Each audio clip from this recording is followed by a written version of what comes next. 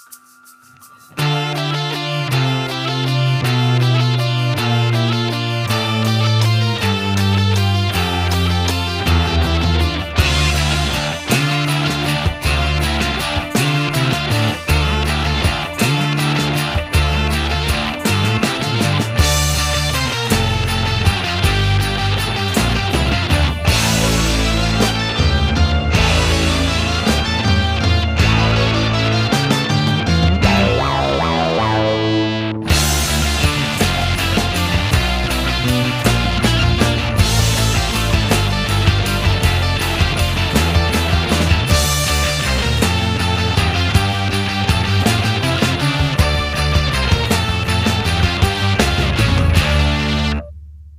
to this mini-series, Monstrous Flesh, Festive, Frights, where we explore the horrors of the season through our favourite Christmas horrors.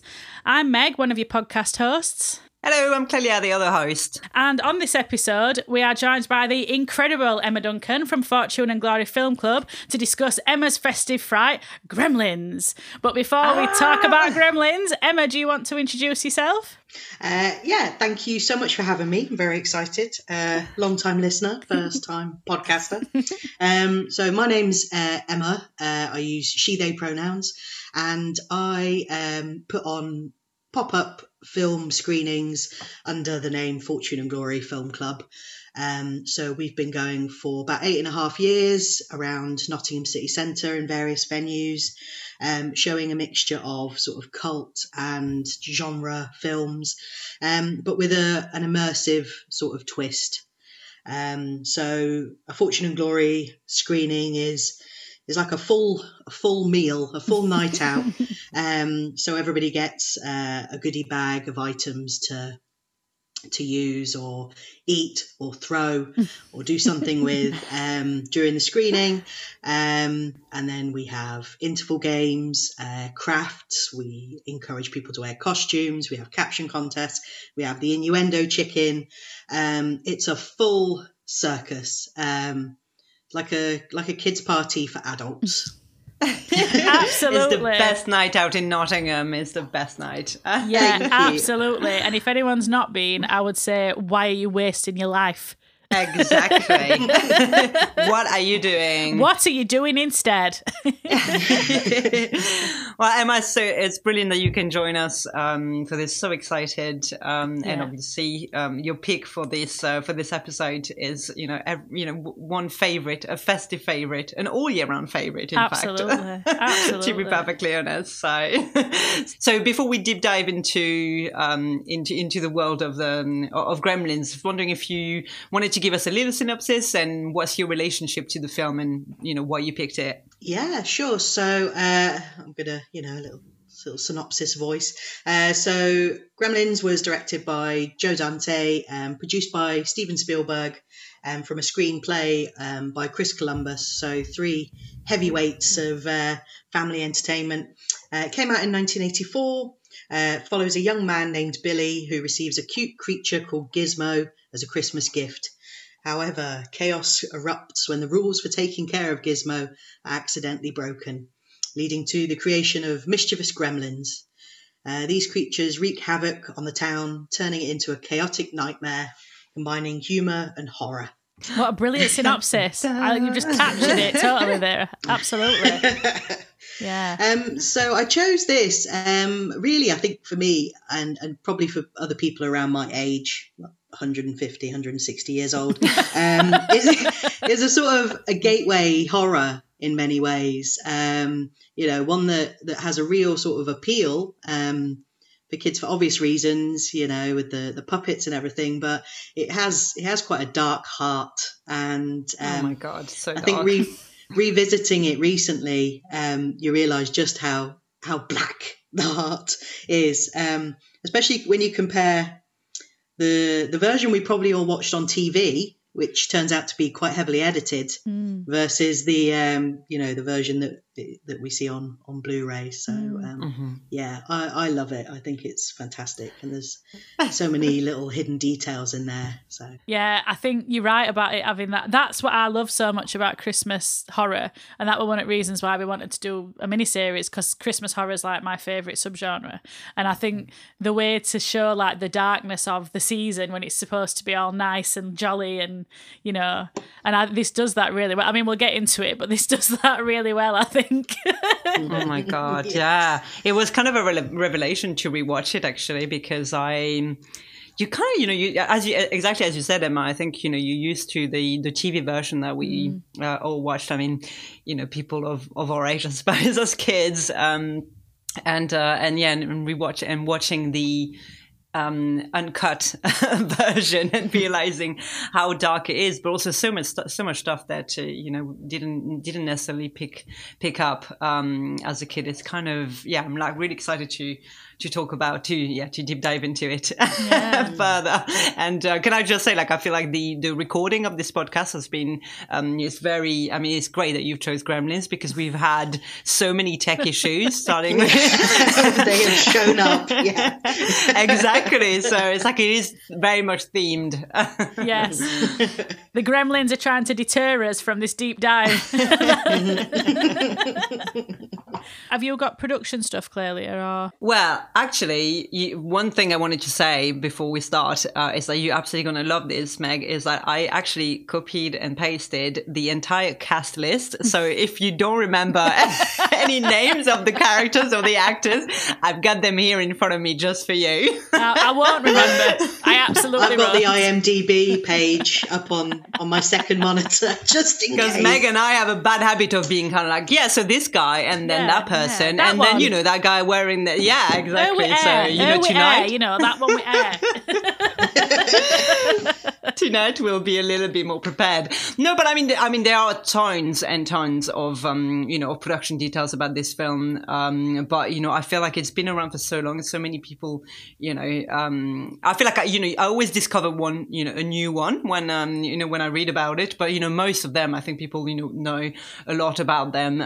The one that I didn't know about actually is that, and actually Emma and I were talking a little bit about the film yesterday, and talking about the rating of the film, because it's a PG-13, and the reason why it is PG-13, I mean, this film pretty much started the PG-13 rating, because when it was released there was nothing, there was no in between basically. So that kind of started it, which is really interesting when you think about how it would have been a very difficult one to classify, right? Because it is a comedy, and at the same time, as we've already hinted at, there are so many dark themes to this film that it's impossible to classify. Yeah, when I read that as well, it has such a great, because it was this film Gremlins and Indiana Jones and the Temple of Doom, which is where my film club name comes from. Yeah. So it's like, that's a coincidence. I'm gonna pretend that I did that on purpose. One thing that I read as well about the PG rating or the tone of the film is that Zach Galligan, who plays Billy, thought that when they were filming it, he really thought they were shooting something akin to Aliens. So that it was, right. Which, to be fair, is something, a note that I made rewatching the film, when the eggs are, before they hatch in his bedroom, the design of them looks very much like something out of Aliens. So I think, it's fair enough that he was thinking that, I suppose. But apparently he was quite surprised when he saw the final cut of the film. Yeah. It's such a different tone than Aliens, isn't it? This is like the opposite of The Shining, where the little boy who played Danny didn't know that they were making an horror film. Because obviously they shielded him from it. But exactly. So I would like to know then, I suppose, rather than working through chronologically, because that feels, old hat, doesn't it, at this point? What are some of your favourite bits, Emma? What are your best bits? So I'm not sure if these are chronological. It's fine if they are. No pressure. So I actually, watching it back, I struggled to separate Gremlins 1 and Gremlins 2 in my collective memory of the film. So I loved that there is a cinema scene, the scene in the cinema where they all sort of gather to watch Snow White and the Seven Dwarfs, is just one of my favourite scenes, and maybe like inspired some of my love of bringing a bit of chaos to the cinema. So I love that scene. I love the scene in the bar where you see them all just causing havoc. You've got your lovely, what I think is a little queer gremlin there, cross-dressing. And the scene where what is the hideous old lady, Mrs. Deagle, takes her final stair lift to the stars. Actually, this was one of the scenes where I was like, this is so much darker than I remember, because yes, it's comical, but oh my god, it's so, I mean, not that you can relate it obviously, but it's kind of like, it's quite terrifying the way it happens. Like there's no way she survived this, and they really turn into like, you know, this is very amusing. It's like, I know she's a horrible lady, but no, I do have to say that as a child, I watched this, I think, for the first time when I was about 5, and I think I watched it in tandem with watching The Blob, both of which should not have been viewed by a 5-year-old. And it absolutely petrified me. I remember being so scared of Gremlins when I were like obviously 5, but then it's even though I thought it was scary, I loved it. You know, I just really loved it. And then obviously seeing it then as I got older, I just really really enjoyed it, but always felt that darkness in it. Like I mean, obviously, spoilers, it's been out since 80s, people, if you've not seen it, you know, at this point. But the bit, the scene where she, again, I don't know her name, the love interest, I don't know her name. Clearly, he'll fill us in on what her name is. What is it, Becky or something? Kate, thank you. Kate. Where she's saying about why she hates Christmas, and it's because her dad fell down chimney and broke his fucking neck. What? Oh what? God. What is that story? Even as a kid, I thought, what the fuck? What is happening? What a horrible horror. And also, what I find so bleak about that is that that's how she found out the truth about Santa Claus. It's like, not only is your dad dead, but now you've found out that Father Christmas doesn't exist.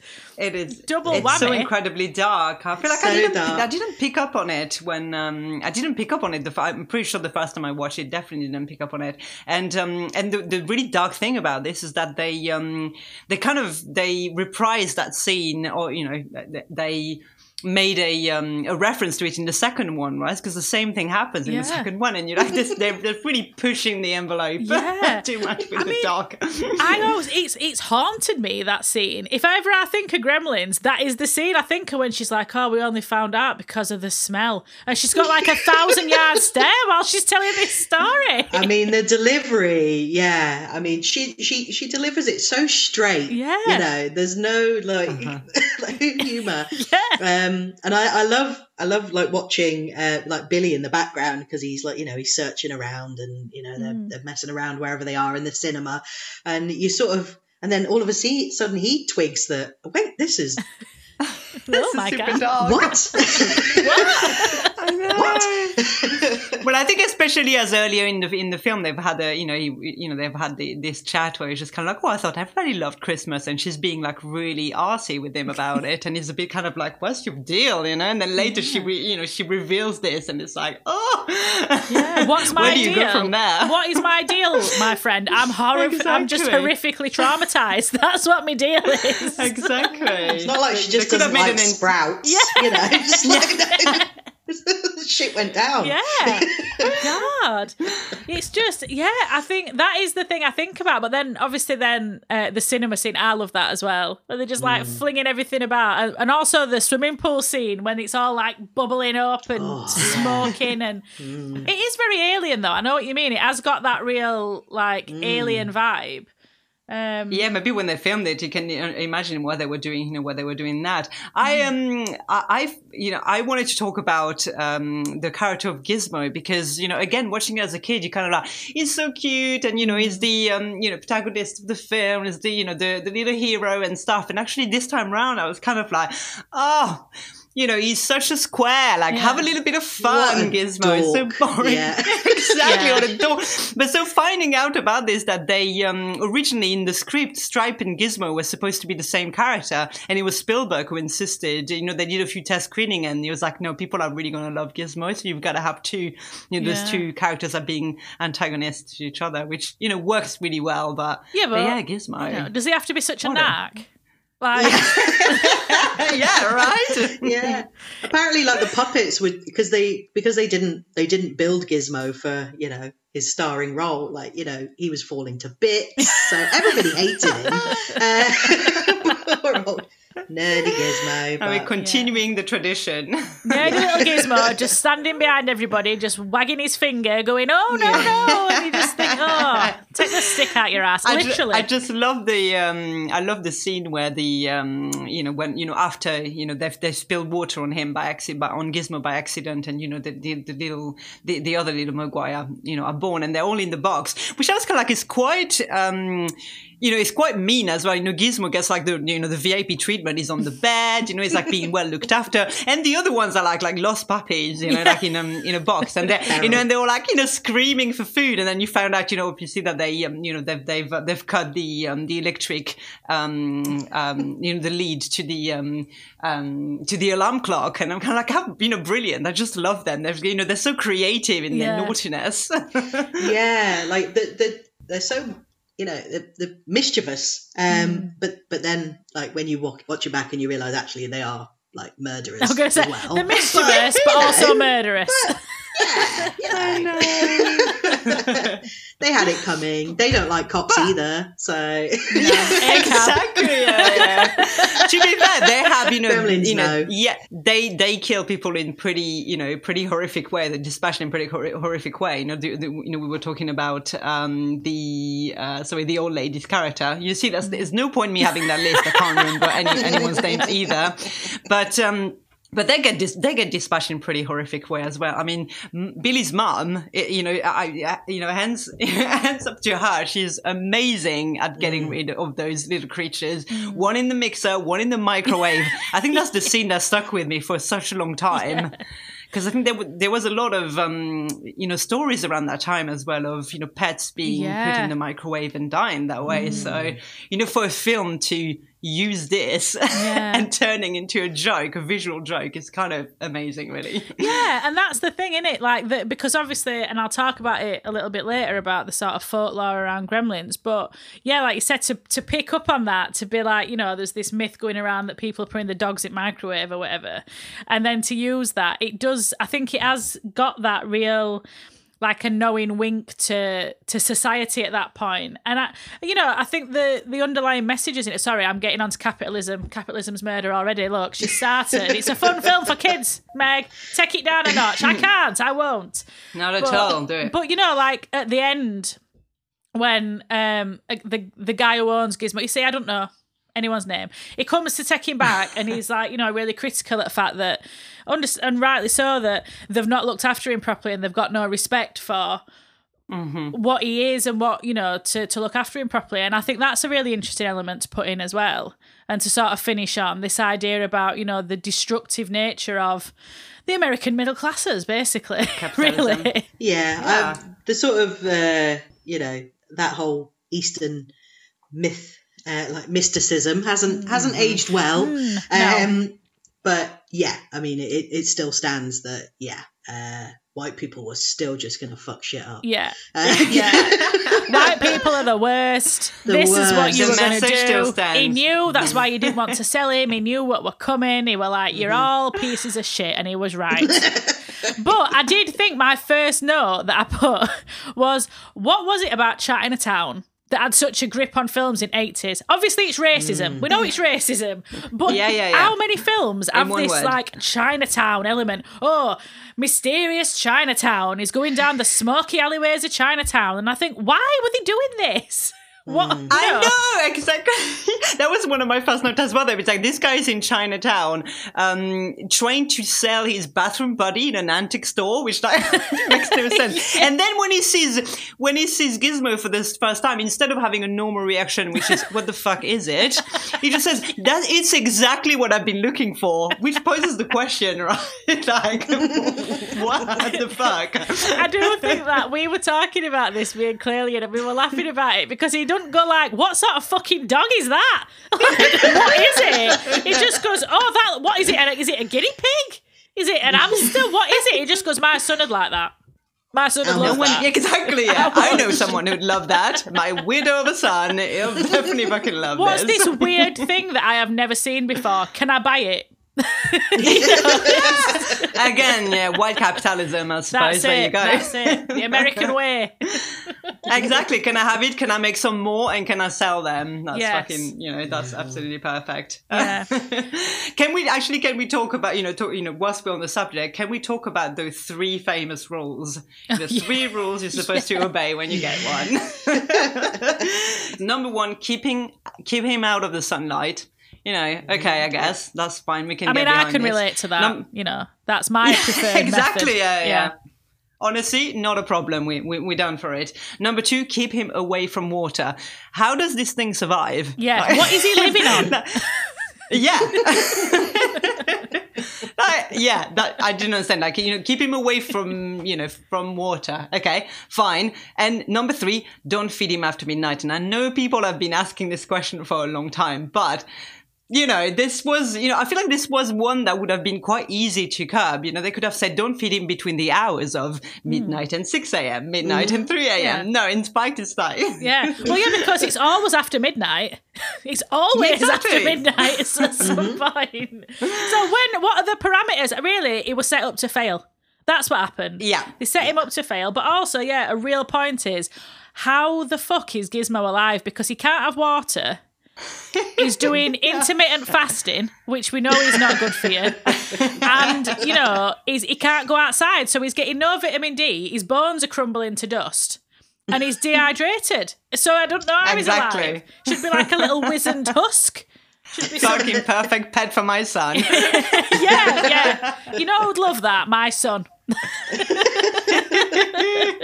It is like buying someone, though, like, saying, I've got you a present. And they go, oh, brilliant. I love presents. It's a living thing. It's an animal. Oh, thanks for that additional responsibility. I love that. And also, it like an iguana or, something like that. It's really fucking hard to look after. Oh, even better.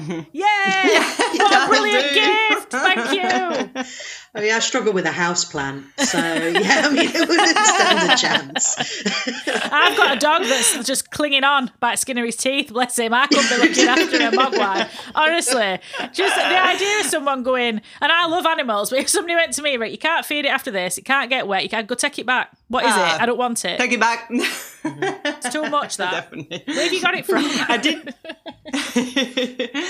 I did feel him well. I mean, and yes, and when the dad eventually gives it to me, it's all wrapped up and it's in a box with no. I paused the the DVD at the stage. There are no holes for hair, so for air. So it's just God knows how this thing is surviving. Is he a ghost? What is it? is he some sort of ghost? I don't understand. That would definitely be a new reading of the film, I think. I read that the film's been kind of heralded as a commentary against technology, and I think that theme is definitely very clear throughout the film, starting with with the dad being this kind of crazy inventor, and like their house is filled with gadgets that don't work or have detrimental effect around the house, but one thing I didn't necessarily read about, but I can definitely see, is that the film makes also comments on animal testing, with that, that idea of, having a species that you don't know what it is, and yet, keep,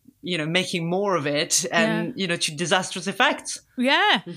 Yeah. I mean, I don't think that when they made it, it were a critique of like capitalism and things like that, because the town is like so movie star, like movie set town, isn't it? It's that proper American 80s town.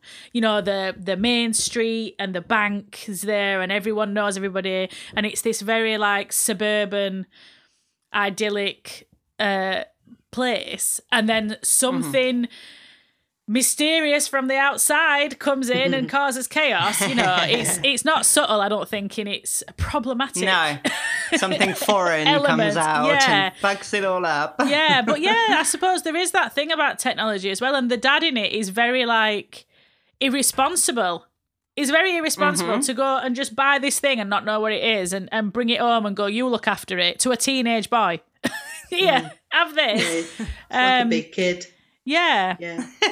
But I don't think they were necessarily setting out to make a critique of neoliberal Western No, you're capitalism. right. You're right. I think, what comes through more is definitely that, that, as you said, that foreign element that comes through, that picture perfect, and then sort of presents a threat. I mean, the neighbor is kind of the perfect example of, throughout the film, he kind of, he always makes comments about his, his car being a piece of, junk from, God knows where. And, so you're right. There's definitely, I feel, even with the representation of Chinatown and the antique store and the representation of the the old granddad figure, there is, I was like, this kind of like anti-Chinese feeling in the throughout the film, and it's weird.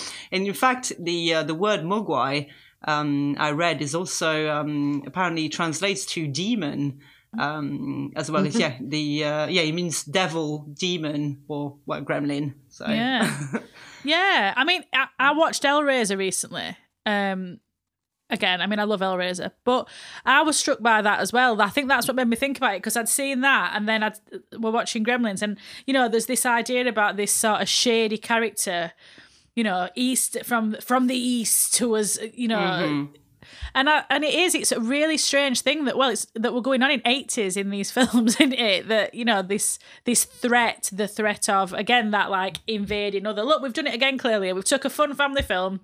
We've got capitalism's murder. It's racist. It's problematic. There's all these things ruining Gremlins.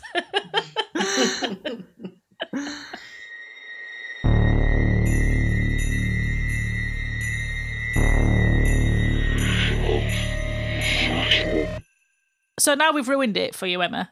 Thanks a bunch. See you later. Bye.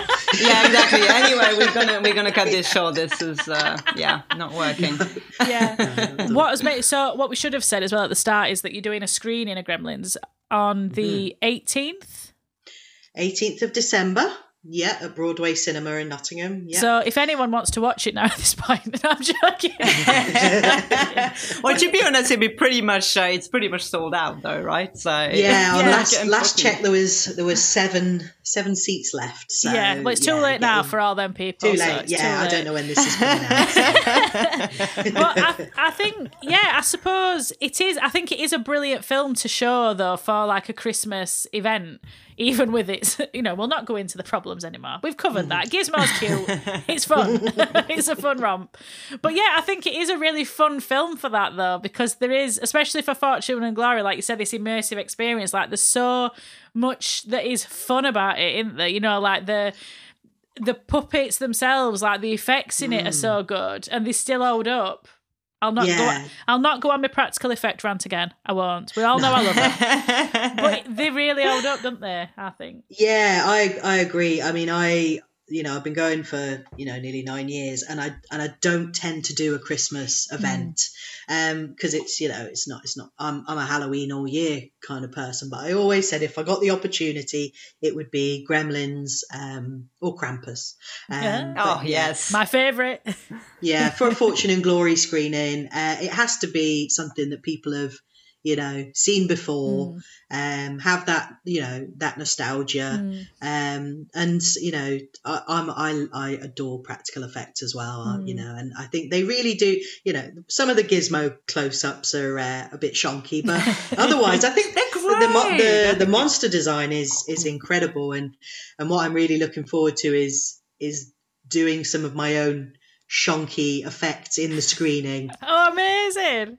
To just try and to bring that into the experience as well. Yeah. So I've been having a chat with one of the projectionists about how we might sort of have a little cutout shape running across the projector, so you can get it up on the screen, just stuff like that.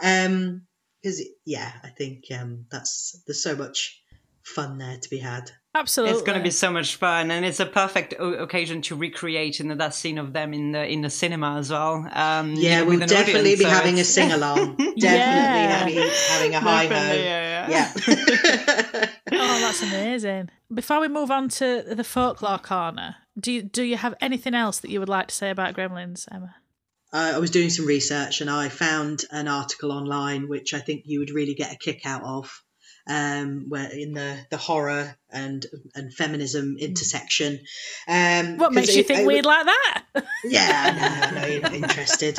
And it's one of those articles, when you read something online and you're like, is this satire?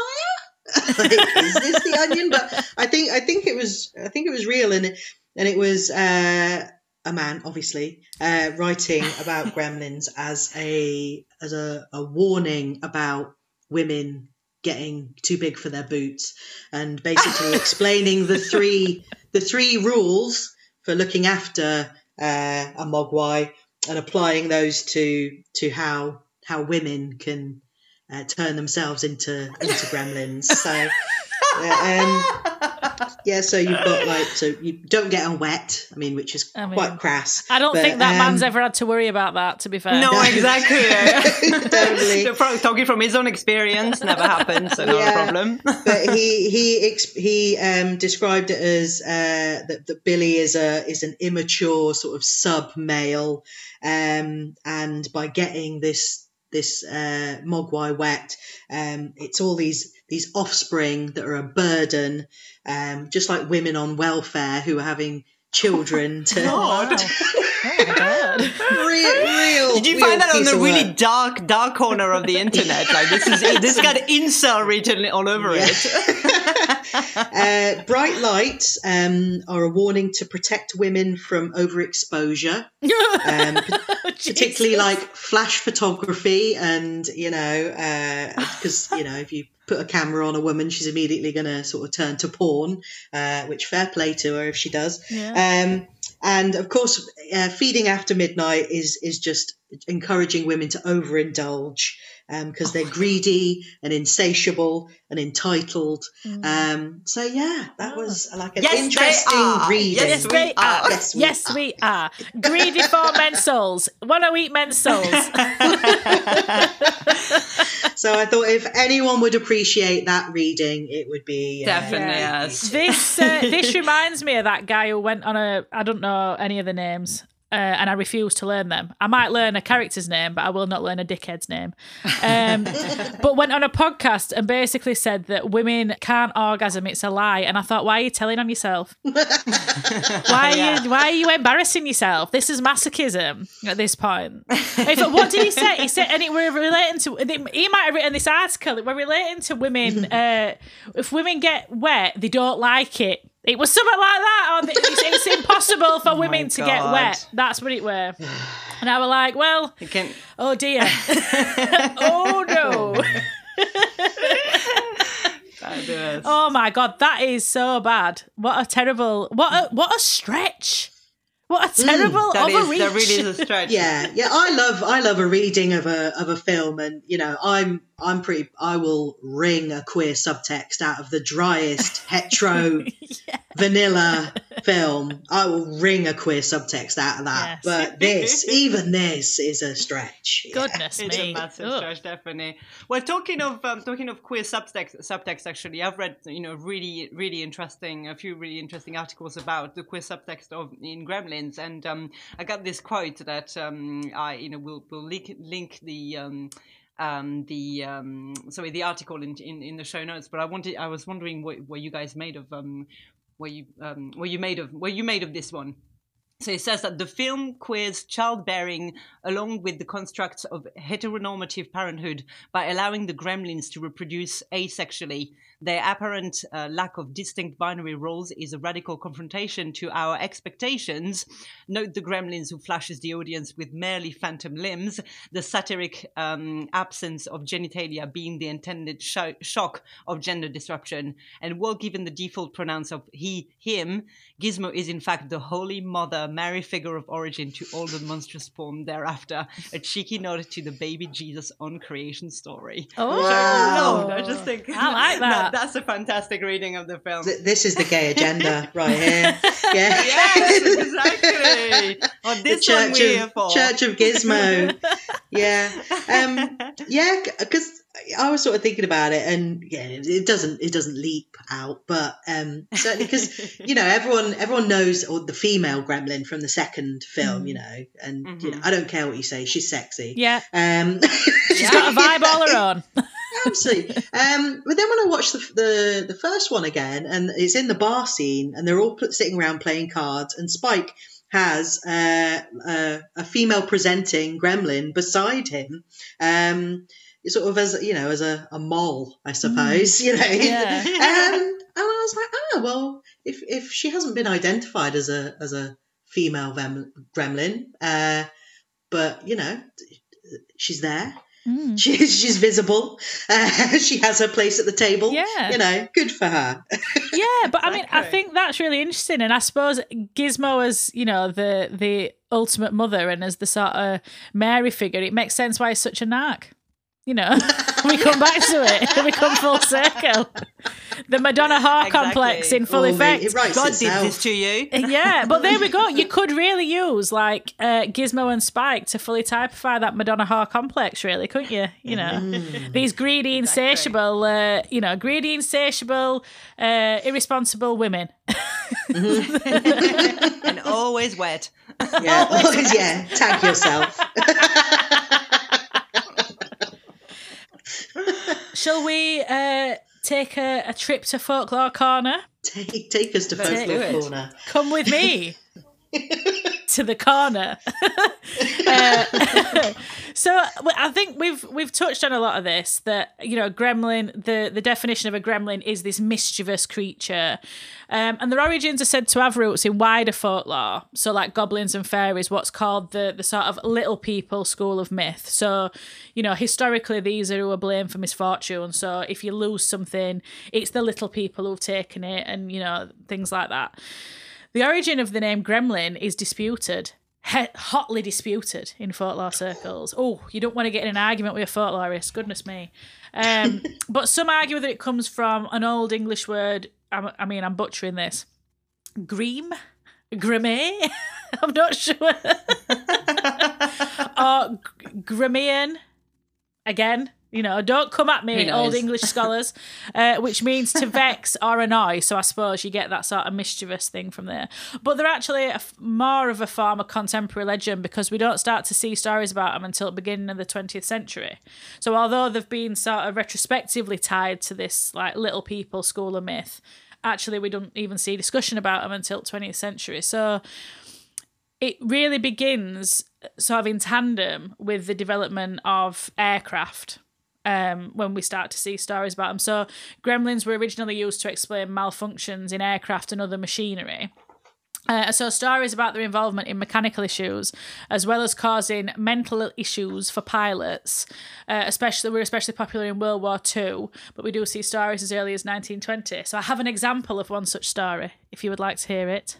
Please. So I have lifted this straight from the Atlas Obscura website because I could not have written it any better. So it was 1944. Picture it. It was 1944, and an Allied pilot was flying a B-17 bomber over Nazi territory. Suddenly, the plane began to rattle. He checked his instruments. They were going haywire. As the rattling and noises continued, he glanced out of the cockpit window and saw something, a creature about 3 feet tall, grey and hairless, much like that man who wrote that article. Its teeth were sharp and its eyes were red, again. The pilot soon spied something else, an owl-like creature, hammering at the aeroplane's nose and dancing a gleeful little jig. The crew started some fancy flying and managed to shake the creature or creatures off. So this story has been told on the Law podcast as well. But apparently the pilot remembered this for the rest of his days. I mean, you would. I don't think You that's would, something you would. easily forget. And repeated this story. And he was not alone in talking about his encounter with these sort of mischievous beasties. So why would gremlins do this? Are they just knobheads? Perhaps. But Is that verbatim from the article as well? Yeah. This is all me, baby. This is just me now. In conclusion, gremlins are knobs. Footnote. in this essay, I will. But one theory is that they showed humans how to create machinery, so they're tied very much to like Industrial Revolution and this idea about, you know, us automating things, which, you know, their gift to us led to the Industrial Revolution. But because they were never acknowledged and their efforts weren't recognised, they started to sabotage these man-made machines, which, you know, if that's not a fair response to being unacknowledged, I don't know what is. But also, like, elves, imps and fairies and all, you know, gremlins and all these mischievous characters have long been used to explain away the unexplainable and the unfortunate. And they've really become sort of cemented in this cultural dialogue of Western Europe by the 20th century. So then when, I think it's unsurprising that when we see this advent of this new technology, that these sort of traditional mayhem makers followed us into the skies, if you will. And I think it's easy to see how, like, people in RAF would look to these old ways to explain malfunctions and danger. And, you know, someone sort of flying over unfamiliar territory in this new equipment, they don't really fully get how it works. It's in wartime. You know, the gremlins then became this, like, mystical scapegoat then for when things went wrong. And also it means that there's this lack of responsibility on human error. So, you know, in wartime, if there were, you know, an accident, something went wrong, a fellow RAF, you know, officer were killed, a pilot could blame it on a gremlin and use that as a way. Sorry, I've got depressing here really quick. But you know, that these gremlins became this scapegoat for human error and for things that people didn't really fully understand during a very stressful time period. And we do see that sort of talk about them really declines really rapidly after the war, whereas during the war there's all you can see if you Google them, there's all these like incredible posters that they used to put up about gremlins in the machine and warning people that these gremlins had come, and if you weren't diligent that they would, you know, interfere with your work and they would cause problems. And it were really ingrained, which I think is quite interesting to say that were it is. There's actually yeah.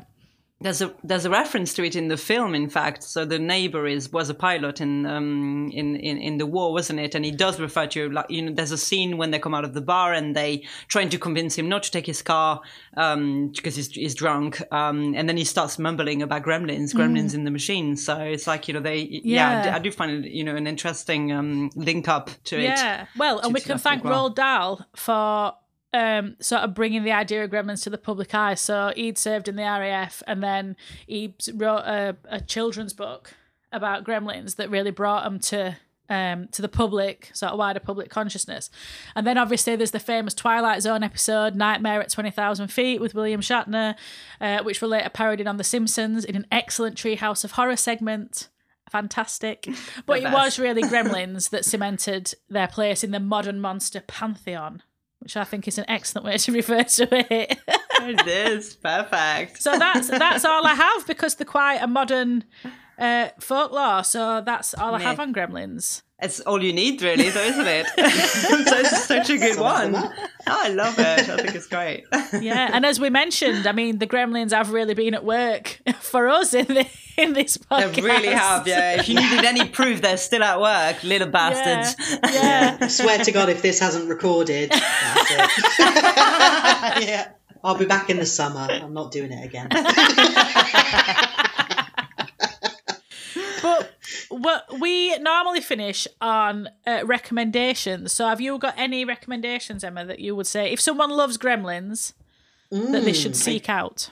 I do. So I think it's fair to say that the success of Gremlins sort of gave way to some rip-offs, some similar films of lesser quality. So I would, if you like mischievous creatures being mischievous, I would recommend Critters. Yes. I think there's maybe, I don't know, 6 of those, 6 Critters films, at 5, least, 6, at least, and it doesn't matter. And then offshoots. It doesn't matter. Also Ghoulies, who were sort of less furry, but similar. I think both series have a scene where one appears in a toilet. Like, this is the level that we're talking about. You know. Yeah, aren't Ghoulies exclusively coming out of toilets? I'm pretty sure they do. Yeah, that's you know, that's in there. And also Troll 2, which is an infamously bad movie, enjoyed by sort of like-minded people. It's brilliant. What do you mean? Oh, it's fantastic. So good. So good. And I also threw in Indiana Jones and the Temple of Doom, just because it has that link to that new sort of PG-13 rating. Is it a kid's film? Is it a bit scary? And just because the Fortune and Glory link there was too neat to ignore. So that's what I would suggest. Yeah, they're brilliant. I do think it's really interesting about this idea about rating and, you know, how it were rated, and that sort of sticky period when it, sorry, I mean, we've had too much talk of stickiness. I don't know why I've said sticky. But, you know, like when is it a kid's film? Is it an adult film? And I think we really benefited as people who were alive in the 80s before things got too strict again, that we were allowed to watch, because it's a kid's film. And then you get all this subtext and all these really weird things that you think, oh my God. Hasn't done us any harm, has it? No, absolutely not. On top of that, actually, on top of the that PG rating that he gave birth to, I was thinking that Gremlins was made also on the back of, I mean, quite a few years later, but actually I found out that in the early 60s or mid 50s, early 60s, they did put in place a code of authority for comics, because there were a lot of comics being made at the time that were riffing off, really horrific things, but turning into comedy. And, in America, they kind of felt like this was really twisting the mind of young people. So, when you think about it, really, the filmmakers, someone like Dante obviously would have been around, like reading all these comics and then being, being inspired by all this. And, I think it's amazing that, despite censorship and, people trying to put in place, loads of rules to, stop the youth from, finding solace in, in horrible things, then, there's always a way to, I think, this marriage of horror and comedy really has been around for, forever. And, as much as they try to, to keep them apart, I think there's always a beautiful marriage there. Oh, yeah. You got to love a moral panic. It just makes things even more exciting, doesn't it? Yeah, absolutely. And what about you, Clearly? Have you got any recommendation? Well, actually, Emma, you kind of you mentioned all the ones that I was going to mention. No, the only one that I was going to mention it's nothing to do with Gremlins, but watching it, I was thinking of The Burbs actually, quite a lot, because it was kind of around the same time, and but obviously watching a film like Gremlins, it makes you think all the films from that era that that you want to rewatch, run and rewatch. So The Burbs is fantastic. But otherwise I had Creatures and Ghoulies on my list as well, because as you said, the lesser ones, but they're still, I kind of love them really. I love Creatures. Yeah. Well, I didn't really have any. Woefully underprepared for this episode. But I suppose for me, I would say The Blob, just because these two films are inextricably linked in my my traumatic childhood experiences. But also, I was thinking about it, and I thought about Leprechaun as well. I think that people are probably like Leprechaun. Or Leprechaun in Space. I believe there's a Leprechaun in Space. Yeah.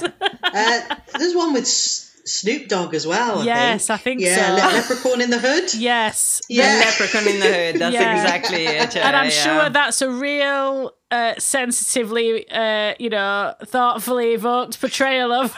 Oh yeah, it's a real absolutely. But I think about stuff like Gremlins and Leprechaun, and that sort of, like you said, they're not scariness. They've got the horror element, but they're just funny and the silly, and you're not going to lose sleep over it. Although that Leprechaun is terrifying. to be fair. It is, yeah. That again, like, you know, same way that Gremlins freaked me out as a kid. I mean, Leprechaun did as well. Yeah. And that final scene of Gremlins, where, you know, the full uncut melting of Spike, like that is nightmare fuel. Yeah, it is. It is, exactly. And Sorry, Meg and I were talking not so long ago about how, you know, they keep remaking, you know, stuff like Are You Afraid of the Dark or Goosebumps. I can't remember the other one that would. Yeah, Goosebumps, exactly. But the fact that, you know, they are so much, you know, visually they're so polished, and, you know, they are supposed to be, you know, almost like scarier than they were when, you know, when they were first, you know, when they were originally released. But in fact, it's kind of like he loses that, you know, the appeal that he had, you know, originally. So it's almost like by trying to make it scarier, it just doesn't work. Yeah, too polished. Give me janky. Give me janky. Give me janky. I agree. You know, I think about like Slappy from Goosebumps. When I were a kid, a ventriloquist dummy, but I mean, still, I'm not wild about him. But, you know, he were absolutely petrifying. And then I do like the new Goosebumps films, but I don't think he's very frightening. They've like they take the sort of the fear out of it, don't they? But they make it look, it's all, you know, grey tones and it's all very dark looking and everything. But actually, it's not that scary anymore. But that could be because we're adults as well. I think we do have to acknowledge that, you know, watching it as an adult. I am very fearful in my day-to-day life. Nothing to do with films. I'm just very frightened. Just generally. Just frightened. Yeah. Oh, but yeah. I mean, have you got any final words for us, Emma? Any last refrains? Thank you so much for having me on. I really love what you two do, and being a part of your orbit is a real treat. So thank you for popping my podcast cherry. And you can find Fortune and Glory on Instagram and Facebook, because I'm still of that age, sharing the dankest memes. Well, thank you so much. It's been absolutely amazing to have you, and we love what you do. We absolutely support all your screenings and your incredible mission in general. So yeah, it's been a real pleasure to have you. We are your number one fans, Emma. That's thank you. Right back at you. In a Nanny Wilkes sort of way, obviously. Keeping it full on Nanny Wilkes. The murderous scale. Yeah. Get the hobbling stick. Exactly. Just so you know. That's another good festive favourite. Yeah, that's Christmas. That's festive horrors. Mm-hmm. But we've already covered it though, so go back and listen if you like Misery, everyone. Yeah. But yeah, and obviously check out Fortune and Glory Film Club to find out all the upcoming events, and definitely go along. I have been, and they are very fun. And if I could go to every single one, I would. They are fantastic. But yeah, so thank you, Emma, for coming on and sharing your thoughts on Gremlins, and for picking such a fun film for us to do for our Festive Frights season. And thanks for listening to Monstrous Flesh. Please join us next time for more discussion about the festive frights we love. You can find out more about us via our website, monstrousflesh.co.uk, where you can find out more about our research for each episode, buy our wonderful merch, and see our upcoming events. We'd love to hear from you, either via our email or social media channels, and also please rate and review wherever you listen to podcasts, and help us spread our spooky word by telling your friends about Monstrous Flesh. Until next time, creep it weird, everyone!